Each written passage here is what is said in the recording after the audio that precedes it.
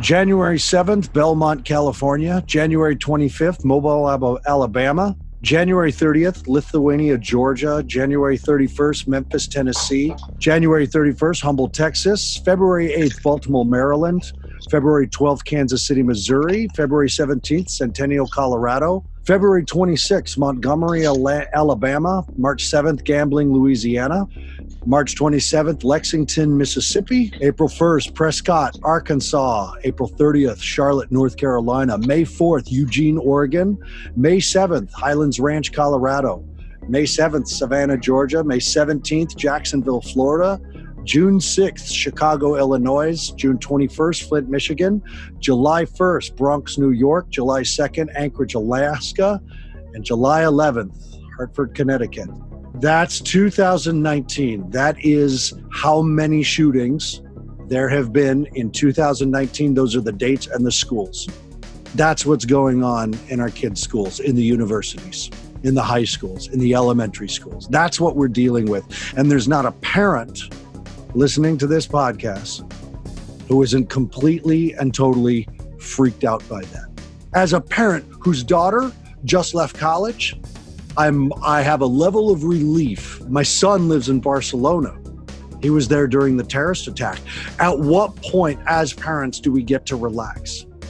And I submit to you, never, because we are seeing a whole nother phenomenon. And for lack of a better term, and maybe I'm actually using the clinical term, we are seeing shooter-survivor suicide.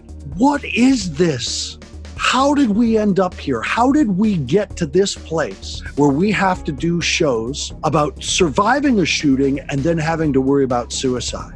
I have been studying martial arts since I was in 7th grade. And you know what I teach kids now? I teach them how many math books, how many school books they should stack in their backpack and then put their backpack on the front of their body so that they have a better chance of surviving a high-powered rifle. You know how many books that takes? Have you seen the video where a manager comes in to talk to all the employees about workplace shootings and shooting prep? And they said, we're going to bring in a guest speaker. And a 9-year-old girl walks in and sings them the song that the teacher taught him about how to stay low and not cry, because that might tell the shooter where you are. How the hell did we end up here? I have a guest today who can hopefully not just shed some light on this phenomenon, but can also help parents help their kids deal with this concept. My name is Aaron Huey. Welcome to Beyond Risk and Back. My guest today is Dr. Theodore Bender. Dr. Bender, thank you so much. Thank you so much for having me on the show. Okay. So I was working with, you know what? Let me back off. Let's just start with the ETR conversation. How did you end up where you are, and what do you have under your belt that is putting you in a place to talk and help and teach people and parents?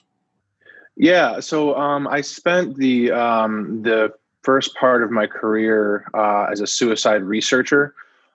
So I was working with my research laboratory at Florida State University and my mentor, Dr. Thomas Joyner, who's one of the world's leading experts in suicidality. And through my work at Florida State University, I became heavily involved in what's now known as the Military Suicide Research Consortium. So I worked on putting together that very large grant. And then I ended up working as a postdoc for the consortium through the Department of Defense and the Army grant funding to study military suicides and specifically warrior resiliency.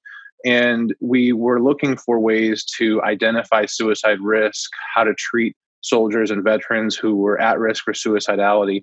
And one of the trickier parts about suicide risk and detecting suicide risk and predicting future suicide risk is that it's very difficult. Even some of the best measures on the planet run by the most experienced doctors, a lot of times they get barely better than a 50% kind of prediction rate. So we were looking for ways to kind of, not only prevent suicide, but ask about suicide, determine suicide risk without just using the same old, are you at risk for self-harm type questions, because lots of people will just say no when they really are severely at risk. So through that work, I went on my residency at Brown University, and I was working with people with suicide risk, also addiction. And I worked with some veterans up there as well. And I was noticing that most of the veterans that I was working with also had severe addiction use disorders, substance use disorders. So through my work in that realm, my career kind of took a turn into the addiction space. And I've been doing that ever since. All right, let's jump into some of the topics just right away, because this suicide piece is such a I mean, I hear from parents constantly that this is maybe there was one kid in high school, maybe there was one kid who did it, and I'm a Gen Xer, one kid in my high school, and now it feels like if a child does it, or better yet, I should say, when a child does it, there's a copycat phenomenon. Can you speak to that real quick? Because I know that that's a big question for parents, is this suicide copycat, that suddenly that grade, that school can develop a culture of suicide as an option.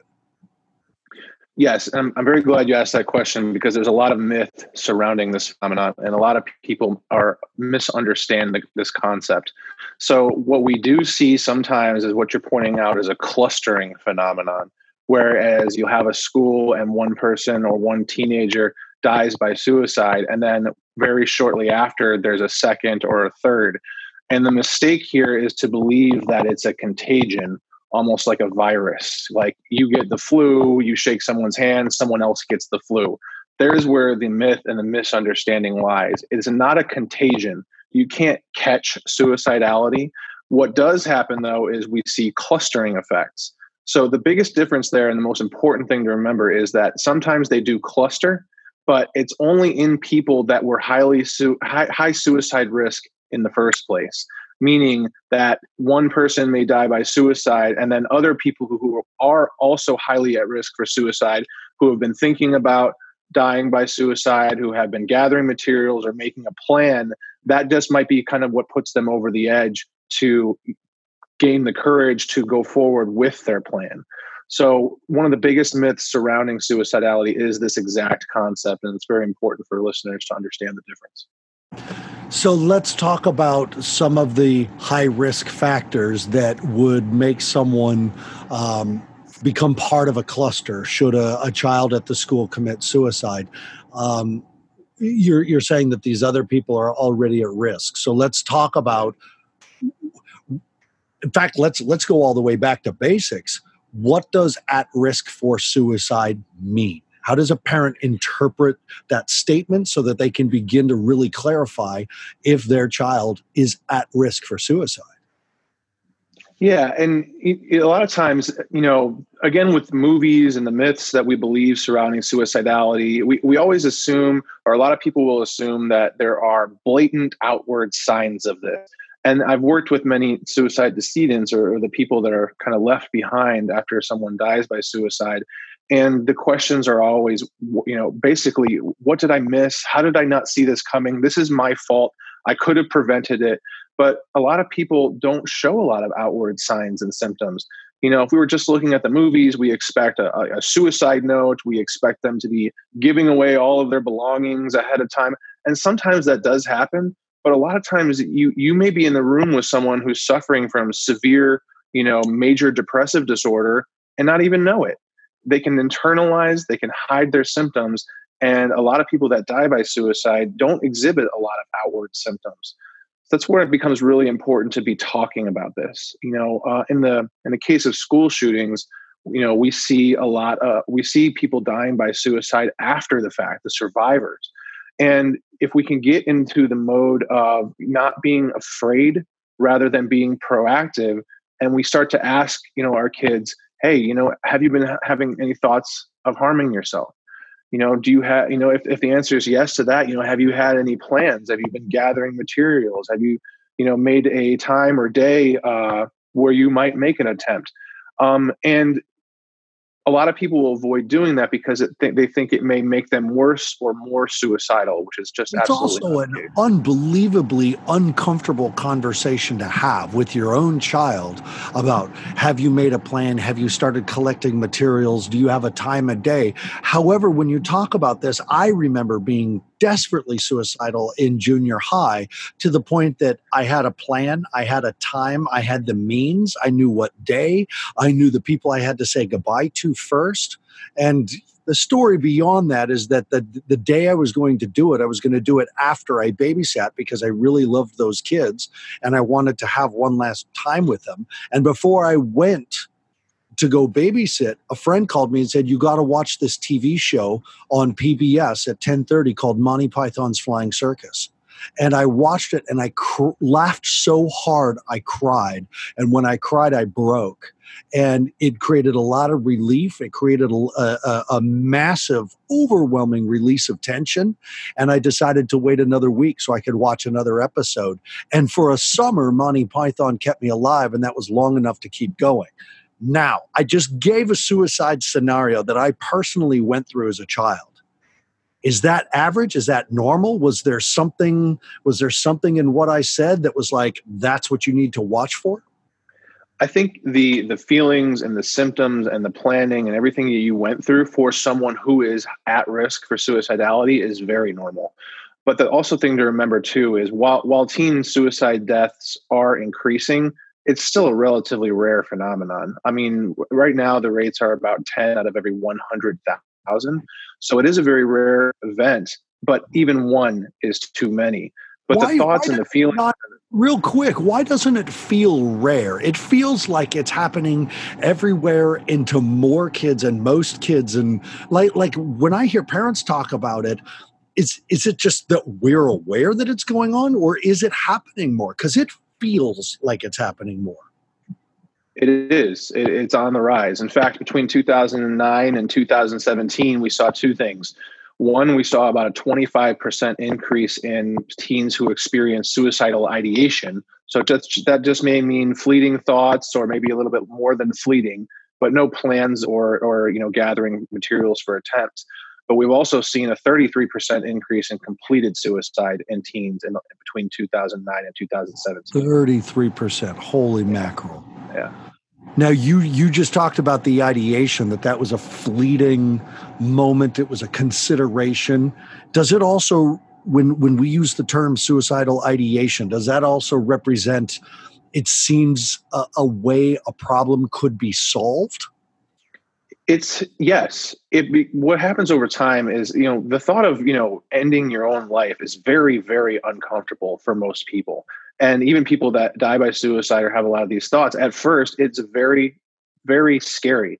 But over time, like you just mentioned, it can also become kind of a plan or a method of escape. So it can become comforting. As hard as that may be for people to understand, it's a way out. And over time, as these ideations continue unchecked and get stronger and stronger, that's how people end up becoming very serious risk factors and start, making a plan, like you mentioned, materials, time of day, day of the week, saying goodbye to people. Like, there was a significant plan that you had in place there, and that didn't develop over a very short period of time, I would imagine. I imagine that developed for you over at least a period of months or even years. A tremendous amount of time. It built up for a while. Okay, yeah. Let's move in to the school shooting piece, because as I'm looking, with you being on was it a natural transition for you to be working with the Military Suicide Research Consortium and Warrior Resiliency and move towards school shootings, or did you kind of happen upon that topic, this phenomenon that again feels like it's on the rise, school violence, and maybe it is. I certainly, talking about that whole list just here this year. How did you move into school shooting and suicide and survivor suicide? Well, I've been working, and I've been studying and staying very current on suicidality in my current work in the field of addiction, because the two go hand in hand. And with the school shootings and the violence and the suicidality and our nation being plagued by addiction, there's a lot of tie-in to all of those. And we've recently seen in the last few years the average life expectancy in the United States going down, and that is a very scary phenomenon, considering that our medical research and treatment of disease is getting better and better. And the United States is the greatest country in the world for medical research. So while heart disease, cancer, stroke, respiratory illnesses are all on the decline, our life expectancy is going down because of accidents and suicidality, and those are heavily on the rise. And there's been a lot of tie-in between these three factors. And for me, for transitioning from kind of my primary research was on suicidality into the field of addiction, it wasn't that big of a leap because they're so closely tied together. And school shootings and mental health and all of those things are kind of wrapped up together. And we see and deal with the survivor guilt, the post-traumatic stress, the addictions that follow. And it's not really really separate areas anymore. We have to kind of confront all of these areas if we're going to win this fight. And now a word from our sponsors.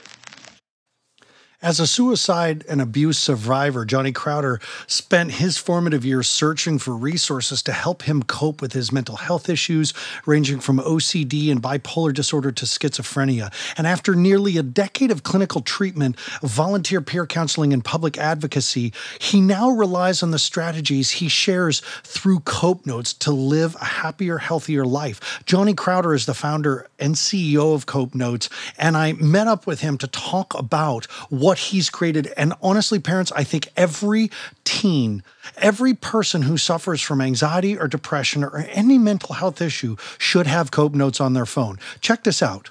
How did you come up with Cope Notes? Where did all this come from? It's a classic entrepreneur story of someone looking for something for a decade, realizing it doesn't exist, and then fashioning one out of pure frustration that the option wasn't available before. Yeah, so how does it work? The way I picture it is that people are getting a text a day, or like what's happening? Yeah, so we'll send a user one text a day, random time. You don't know when you'll get it or what it'll say. And these texts are psychology facts or advice or a question that you can respond and journal to.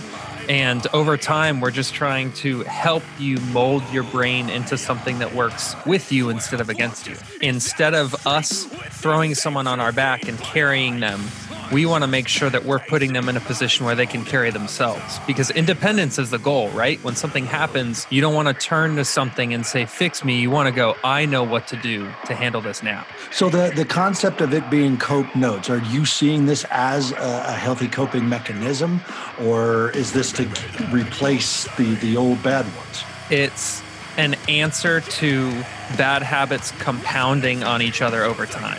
So just like we can accidentally turn to the wrong thing over and over again, Cope Notes presents you with a new thing every day. So Cope Notes isn't the resource. We're connecting you with 150 other ways to think about what you're going through. So you can actually buy it for someone else and it starts showing up on their phone? So our gift subscription is one of our most popular options, and you can personalize it. You can say, from mom, love you, or you can leave it anonymous, and that person will start receiving the text messages right away. What's the feedback been like, Johnny? That's the part that's really been the most encouraging for me. I think people have made massive decisions in life based on one of our texts. And sometimes it's so clearly from the user's interpretation of the text. It just mentions popcorn and someone checks themselves into rehab for an eating disorder. Is there a Facebook page that people can check into your community? We have a public Facebook page. It's just Cope Notes. It should be pretty easy to find. Is this going around the world? I got international listeners. We're number 1 in Australia, number 3 in Canada. Are they going to be able to do this? Yes. Believe it or not, even though you live in another country and it's text messages, you would think that it would be really complicated, but we have an international system set up. We're in 75 countries across the globe right now, so odds are wherever you live, we're already serving people in your country. That's Johnny Crowder, lead singer of Prison and the founder of Cope Notes. To activate your 2 free weeks of Cope Notes, go to beyondriskandback.copenotes.com. That's beyondriskandback.copenotes.com. Go get your free 2 weeks. Okay, let's get back to the program. It seems to me that we are now talking about PTSD. This could be easy compartmentalized in saying school shootings can cause this problem, and that a big part of your study about school shootings, and you did just release your study on survivor suicide. Is that correct? No, the study that I just released was focused on whether or not it is damaging or iatrogenic, meaning makes people worse, on just assessing for suicidality. So we wanted to. So there's again the myth that a lot of people. What makes a lot of people scared about asking about suicide is not only is it very uncomfortable, like you mentioned, but it also people are afraid that it's going to make someone more suicidal. So this kind of added to the literature suggesting that it is not only is it not going to make people more suicidal, but it may actually have a benefit, and that is what the research showed. That it's not going to make people more suicidal, and it's suggesting a benefit. I just want to repeat what you said, that talking about it. Now, are we talking about clinicians talking about it, or are we talking about parents talking about it, or anybody, just pure, honest conversation? This study specifically was basically we had 2 different groups, and we had clinicians administering suicide risk assessment measures. So specifically with this research, what we showed was, first of all, the control group versus the experimental group was a group of people that had suicide attempts in their past. And in the 2 groups, none of the groups had increases in suicidality.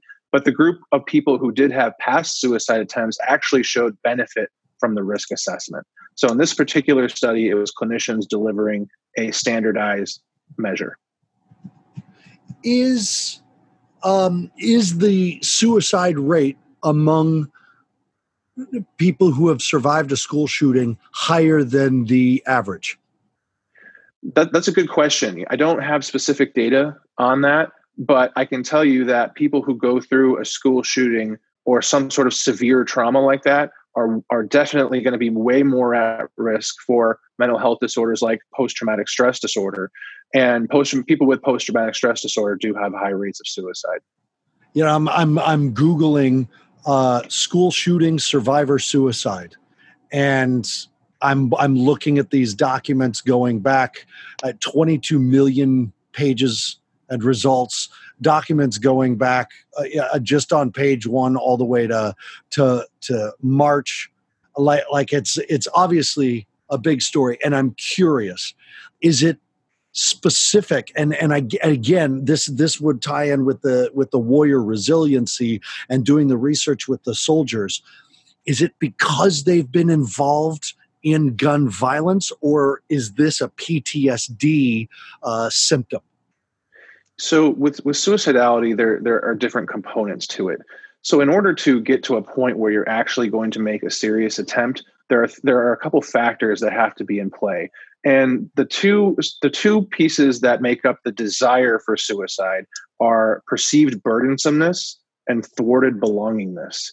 So someone with suicidal ideation, or someone who has a strong desire for suicide, they will fully believe through severe cognitive distortion that the people in their lives will be better off if they're gone. Now, obviously, in most cases, that is not the case, and everyone who's left behind is not better off. They're changed forever. And this sense of thwarted belongingness is a concept of you feel like you just don't belong anywhere. You're kind of isolated. You don't belong to a group. But those 2 components are not enough. That's just the desire piece. The third component here that we're talking about, and what you're getting at with the trauma and gun violence, is the acquired ability for suicide. That was the major focus of my research in grad school and as a postdoc.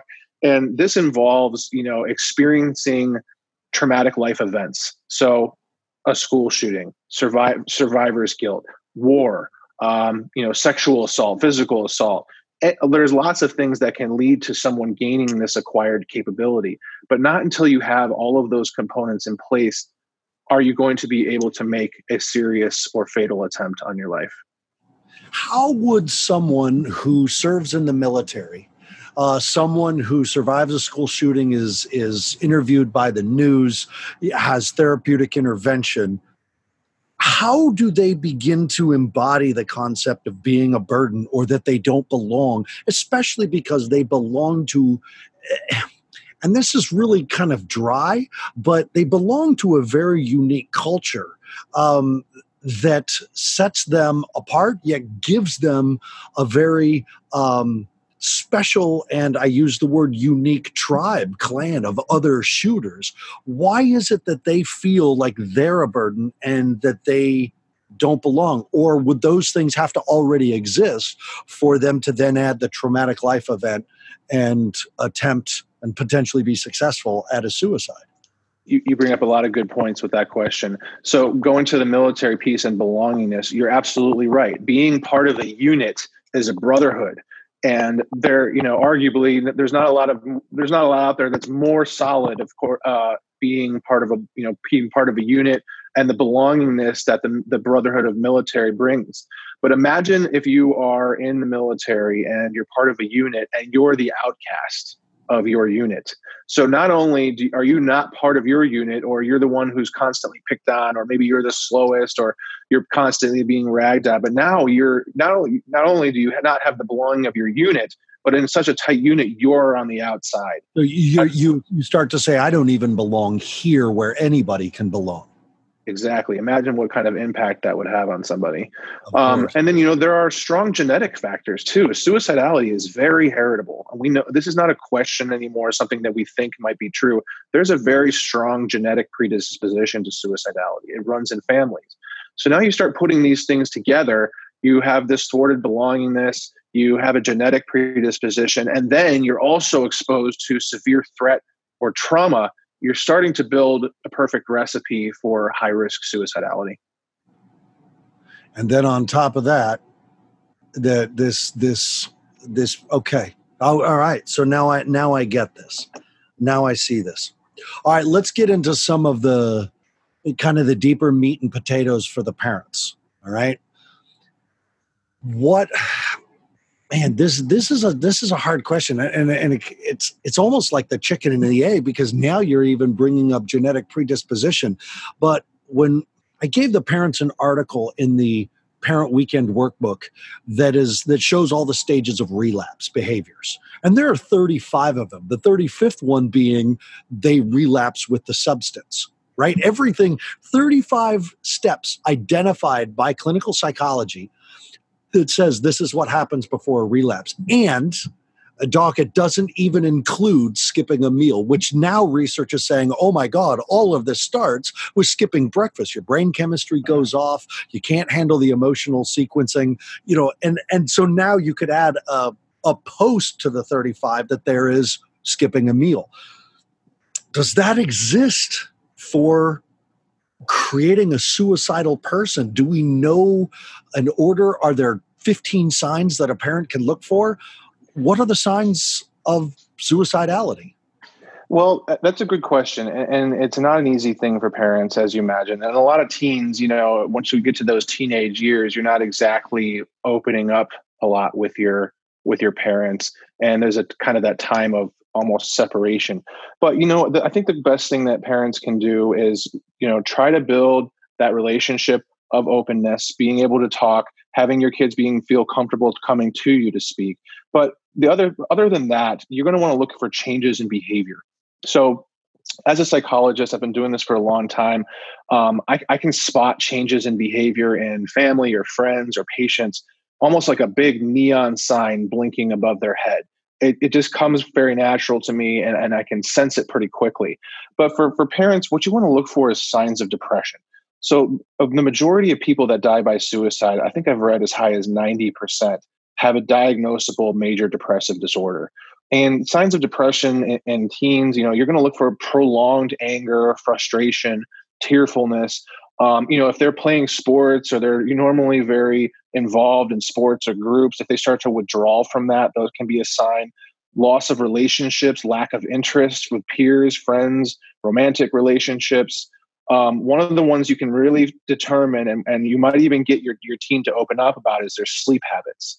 So one of the things we found in the military research as well is one of the more predictive measures was nightmares and sleep disorders.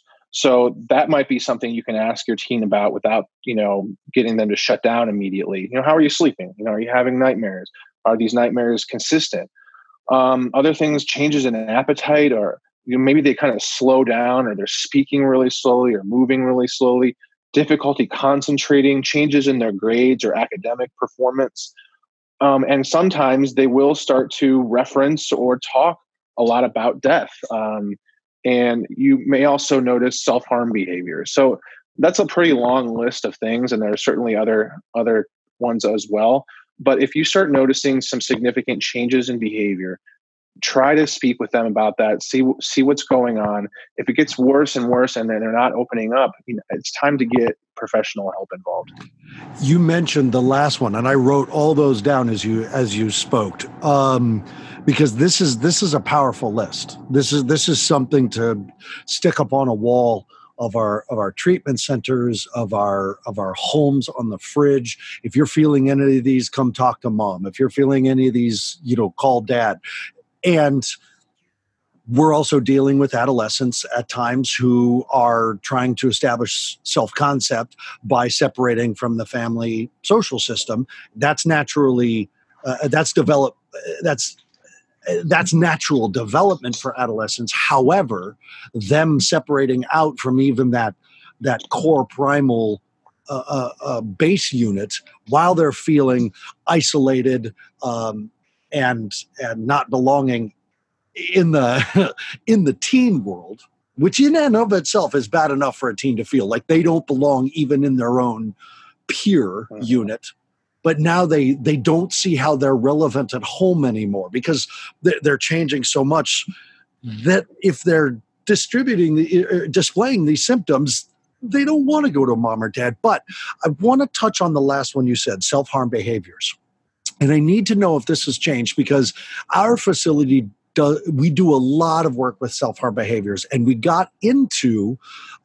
began running Fire Mountain back in 2009, just as it was becoming like prolific, like a lot of conversation about it, a lot of focus on it. And one of the things that was discussed was that self-harm in and of itself is not a suicidal act or a sign of feeling suicidal. But so many people who did commit suicide had been self-harming. Is that still accurate? Is that still what the evidence shows? And can you explain that? Yes. So not all self-harm behavior, as you mentioned, means that they're eventually going to die by suicide. But it also is... And that's a question from parents. Isn't that just practicing suicide? Look, it certainly can be, but it doesn't mean that will be the end all outcome. So suicidal, remember we were talking about the acquired ability piece for suicidality. This is one of those avenues where you can gain the acquired ability. I mean, the most common form of self-harm that we see is cutting, right? We see this a lot in borderline personality disorder. And generally, if you see someone self-injuring or cutting themselves or burning or whatever, the first question that should pop into your mind is this a case of borderline personality disorder? It won't always be, but a lot of times it will be. But that is one of the avenues towards practice, so to speak, that will give them that acquired ability. Again, think about, purposely cutting yourself with a razor blade on the arm or inner thigh or wherever. That's a terrifying thought. And most people will never do it or couldn't do it. But again, over time with practice, you become habituated to it and it becomes almost the opposite reaction or more of an anxiety release. So with time and practice, they become more comfortable with that, which can lead to becoming more comfortable with making an attempt. But not all self-injury is borderline personality disorder or, going to end in suicidality. There's another type of disorder that's gaining traction, and a lot of research is showing as non-suicidal self-injury, or NSSI. So that may be in the DSM at some point, but it can be something that is phasic. So teens can go through it and then they can stop, and something that they move on from. But it certainly is regardless of what the category is or the diagnosis, it's a big problem. And if that is noticed, if you notice your teen has, cut marks on the inner arm or inner thigh, or you see blood in the sheets or on their clothes, it's time to get professional help. It seems like so many of these, the list that you've given, so many of them can just be a signpost to say, go talk to a counselor, go talk to a therapist, go talk to a coach, a life coach, a minister, a teacher, a parent. This, whether you've got prolonged anger, you're struggling relationships, your appetite's changing, and you notice that in yourself, you reach out. But that's completely opposite of feeling like you don't belong. And God forbid you reach out to a parent or a coach or something like that, and you're thwarted. You reach out to the coach, and maybe of no fault of the own, the coach says, hey, I'm busy today. I'll talk to you tomorrow. But today is when you're feeling it. And you feel thwarted. That's thwarted belongingness. Or, I can't talk right now. The other kids are, little Johnny's got the flu, and older Susie has a oboe recital tonight. So I got to deal with you later. And now you just feel like a burden. And this feels like a cul-de-sac that things just, the behavior is reinforced because the evidence that these things are true keeps repeating yourself. And because what we focus on expands, all you see is what you already perceive. You want to buy a Jeep, and suddenly all you see is the Jeep. So this happens with kids too. This sounds like a spin cycle, a cul-de-sac. How do parents get their kids out of this? I think that the thing to remember too is that if parents are concerned, or they're seeing some of these symptoms and they don't know what to do, one thing that parents can do right away is seek professional help for themselves on how to proceed. So a lot of times, family members have, and a lot of times family members have their own mental health disorders or anxiety or depression. And, depression, anxiety, these things run in families too. So if parents are suffering from these things themselves and starting to see similar symptoms in their kids, the best thing they can do is learn as much as possible about these disorders. Connect with understanding peers, get individual counseling for themselves, and through that, strengthening themselves and their own resolve and getting professional help on how to deal with the teenagers in these situations can be a big support for the parents, and then they can learn the best possible ways to attack this. Is there anything unique to a soldier situation or to a shooting survivor situation anything that takes them out of the three primary things we see in anybody who becomes suicidal? Or are they it's just the same thing again, and all the research is just reaffirming this is what leads to suicide? With these very traumatic, large events like the school shootings, it's similar in concept, but it's just like a mega dose, right? It happened. It was a violent, nationally publicized tragedy.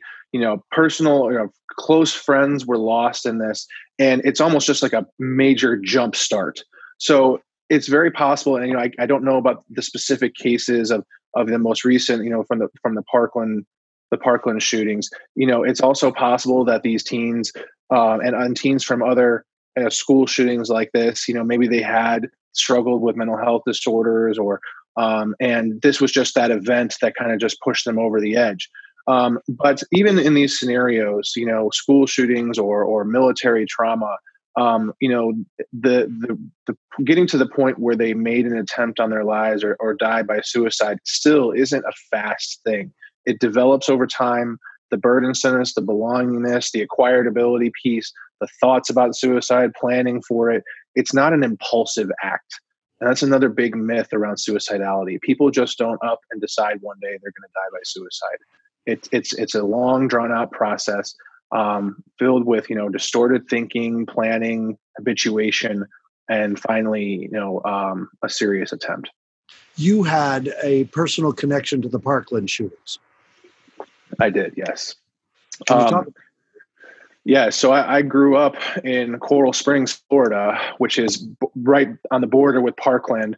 And Stoneman Douglas High School was about a mile down the road from where I lived. I went to Coral Springs High, and I had friends at Stoneman Douglas in high school, and I was at that school many times. Playing soccer against Stoneman Douglas. We were big rivals, as you can imagine.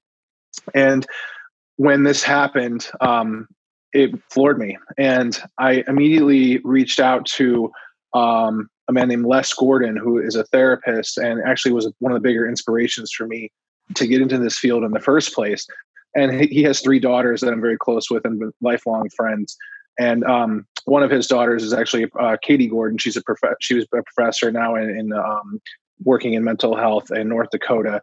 And I reached out to Les. I reached out to the principal of the school. And even now, just talking about it, it's very hard to keep my composure. It really hit me hard. And I wanted to help. I wanted to do anything I could. And just recently, Les had reached out to me about sponsoring an event that they're doing on August 10th in South Florida for the therapists that have been treating the survivors and the family members, because they're experiencing vicarious traumatization from this, and they're also struggling.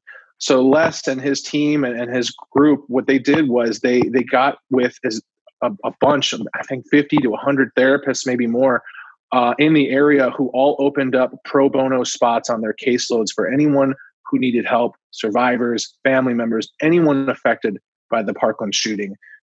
And they're heroes. And the fact that they reached out to me and I can do anything to help that at all is one of the greatest honors of my career. You brought up a subject just a second ago that really kind of hammered me backwards. And certainly something that I've heard of, but I've not heard the term for it. But vicarious trauma, is that a thing? Obviously it's a thing. You've got a team of therapists who are opening up spots for other therapists, and the fact that it's pro bono work, that's phenomenal. And hats off to just the give back of mental health. I feel like every single one of us are on this proverbial 12th step in our lives, just taking the message of hope to people who still suffer. What is vicarious trauma? Can parents suffer it because their kids are going through stuff, or are parents just suffering their own version of trauma? And how bad is it? I can tell you from my own experience. So I treated trauma for quite a while, and if you're delivering the treatment for trauma or post-traumatic stress the correct way, using the frontline treatments for trauma, you're living and reliving the experience that your patient went through. And through a treatment called cognitive processing therapy, one of the big components of that treatment is that the patient is writing about the trauma. They're reprocessing it. They're writing about what happened. They're writing about it from a sensory perspective. And part of the homework, once you build up their confidence, is for them to read this aloud in session. So, and it's not just once or twice, but it's session after session after session. So as the therapist, you're reliving this with them again and again and again. Now imagine having a large caseload of people who suffer from trauma, or maybe you're also running trauma groups, and that becomes very hard on the therapist. I did this kind of work, and I can tell you there were days where I finished a trauma group. I went back to my office to write up my notes, and I found myself just staring at my computer for like a half an hour and almost snap out of it. Like, oh my God, what was I doing for the last 30 minutes? And it's incredibly difficult work. And a lot of times the people who do this great work, again, the heroes of our world, they need help too, because they can get to a point where this trauma is heavily affecting their own lives. And they need support and help to get through that as well. So my hats are off to the people who do this work every day. We got a great podcaster on Mental Health News Radio Network named Stephen Kowalkiewicz, who his podcast is actually called Rescue the Rescuer. And he was a paramedic during 9/11, and his own traumatic experience led him to severe addiction and et cetera, and his healing process. It's a great podcast. Okay, let's bring in some final piece. I love and that's the what do we do question.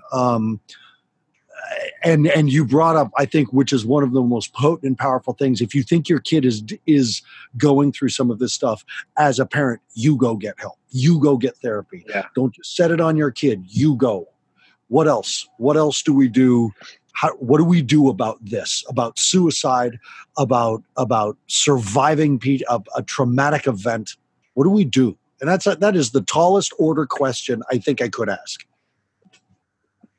I think based on my experience and working in addiction for these last 7 years, I've done a lot of family weekends. So for 5.5 years, once a month, I did a Saturday, Sunday family weekend for parents and family members of people who are suffering from addiction. But the people that are suffering from addiction often are also suffering from severe mental health disorder and suicidality. So the family members were always asking these exact questions. I've done it so many times that I knew exactly what they were going to ask me, and I changed the program over time to answer these questions. And one of the hardest things for family members to shift focus on a lot of times within addiction or mental health is self-care. And they think that they need to, it's all about the one child or the one family member, and they need to do everything they can to fix the problem. But a lot of times they neglect themselves completely or other members of their family. So I think my one piece of advice would be take good care of yourself. If you want to be a potent caregiver in your family system, you cannot do that unless you take good care of yourself first. It's like that old example being on an airplane. Everyone who's been on a plane knows that you put the oxygen mask on yourself first before you help others. Because if you don't get the oxygen flowing to you, you're going to pass out and you're not going to be able to help anybody. So I think it's really critical that parents and family members realize the importance of taking care of yourself, good self-care. If you need help, if you need to seek professional help, don't wait. Just get out there and do it.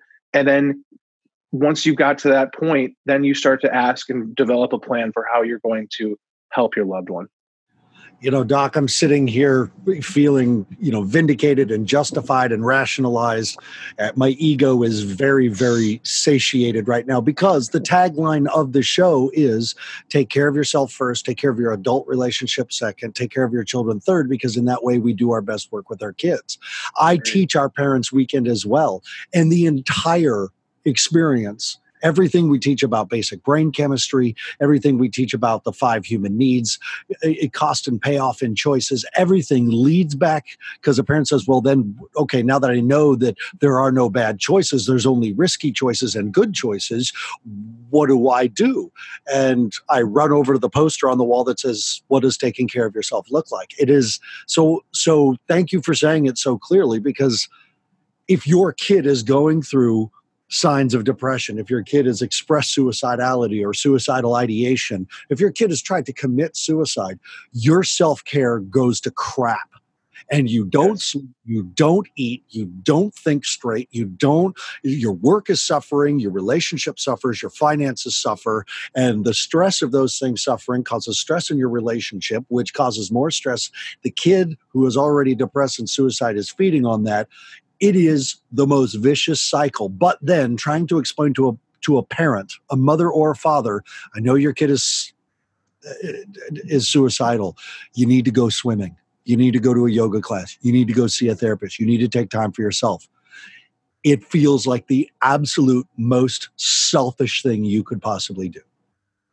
Yeah, and that is exactly how it feels for parents.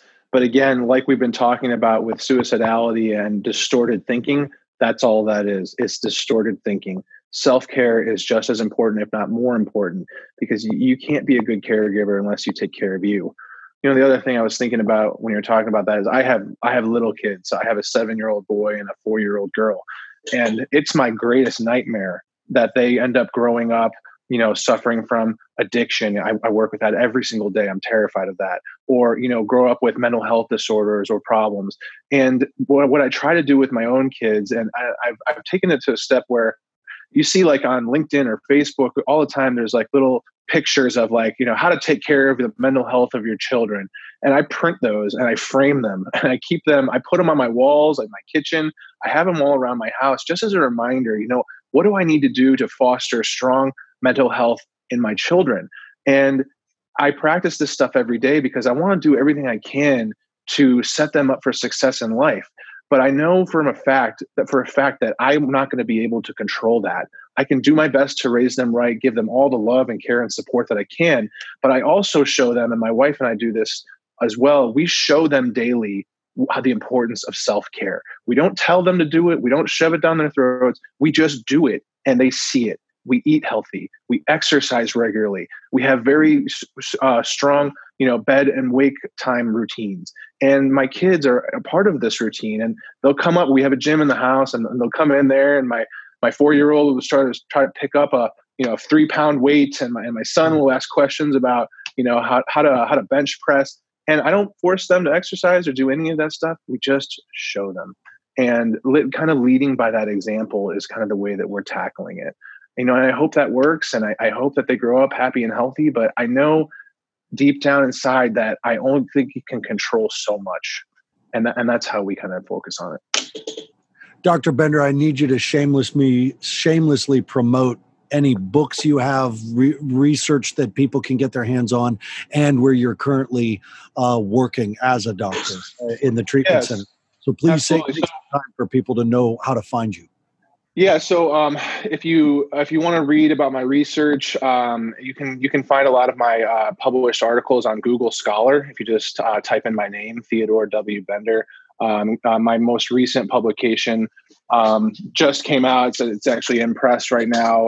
It's on the topic of asking about suicidality. It's in neurology, psychiatry, and brain research. You can find me on LinkedIn as well. I have a pretty big following on LinkedIn, and I post articles on there, and I do some original writing on there as well. I'm currently the CEO of the Treehouse, which is the largest substance use disorder treatment facility in the state of Texas. We have a 180-bed unit, and we're doing a lot of great work out here. I just recently came out to Kaufman County, Texas, to run this facility, and in just a few short months, we've done a tremendous amount of public outreach. We've been working with the local newspapers to get education out to the public. And most recently, we put together a charity golf tournament, which raised enough money through proceeds and donations to purchase 700 doses of the opioid antidote, Narcan. And we're not going to stop until every first line responder in the entire county is armed with this life-saving antidote. That's our mission out here. We're not just treating patients at the Treehouse. We're taking our responsibility to help our county and our neighbors to get through this very difficult time for all of us. You said the Treehouse has 180 beds. What are the age group? What's the age group you guys work with? It's adults only, so 18 and up. We don't treat adolescents, right. But anyone from 18 and up, male and female.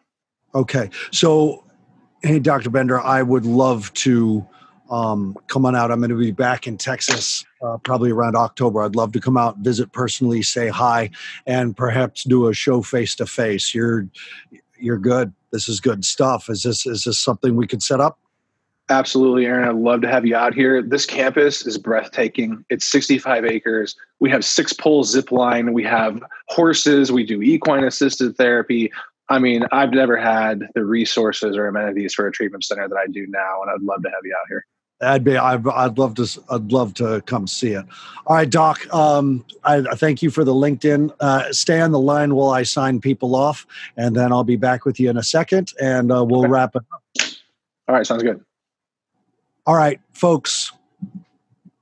I feel like there is a point where the things that are reiterated every show, if you can find that golden thread of mental health, of dependency issues that's taking place in all of these shows, it's gonna save a life.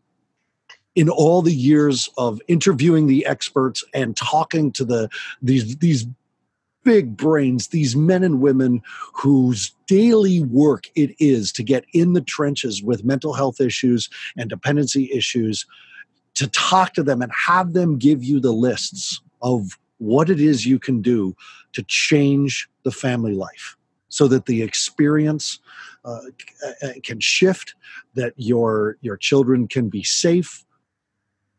Find the golden thread. And I'll tell you what it is. I know what it is. I'll tell you what it is. It's taking care of yourself. You know that. You know this is all leading towards the mantra. You take care of yourself first. You take care of your adult relationship second, and you take care of your children third, because that's how we do our best work, is when we are taken care of, when our support systems are in play, when our relationships are working. Those are our adult relationships. We always use the put on your own oxygen mask first, but I want to give you another one. When I was in EMT school, they said, never run to the accident. You get out of the ambulance and you're staring at a car accident that has taken place, and this happened to me once. I saw a Jeep that had flipped over and rolled into a field. All the windows are shattered, the airbags have been deployed, and I see smoke. And I pull over and I hear a voice, help me.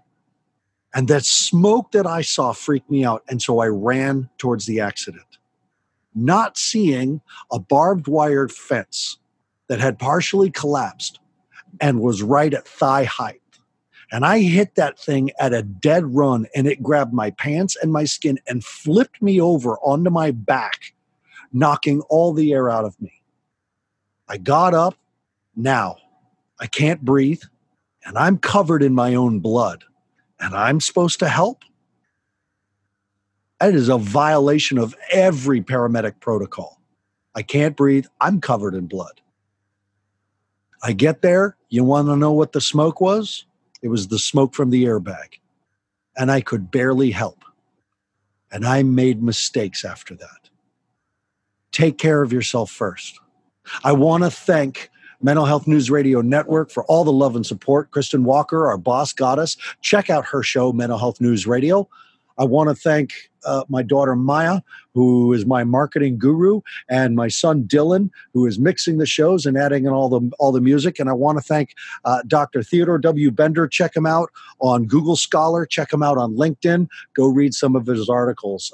This guy's got it. I'm going to be in touch with him. Folks, thank you for making Beyond Risk and Back a #1 parenting podcast. And please continue to listen, like, subscribe, and share. And we will talk again soon. If you have seen Beyond Risk and Back on any of the 5 major social media sites, you can thank Your Cause Consulting. Your Cause Consulting specializes in marketing companies that have something going on bigger than just running their business. They have a cause. If you'd like to contact Your Cause Consulting, go to yourcauseconsulting@gmail.com. All the sound and the music was engineered and created by Deepin Productions. To reach Deepin Productions, go to deepinproductions@gmail.com.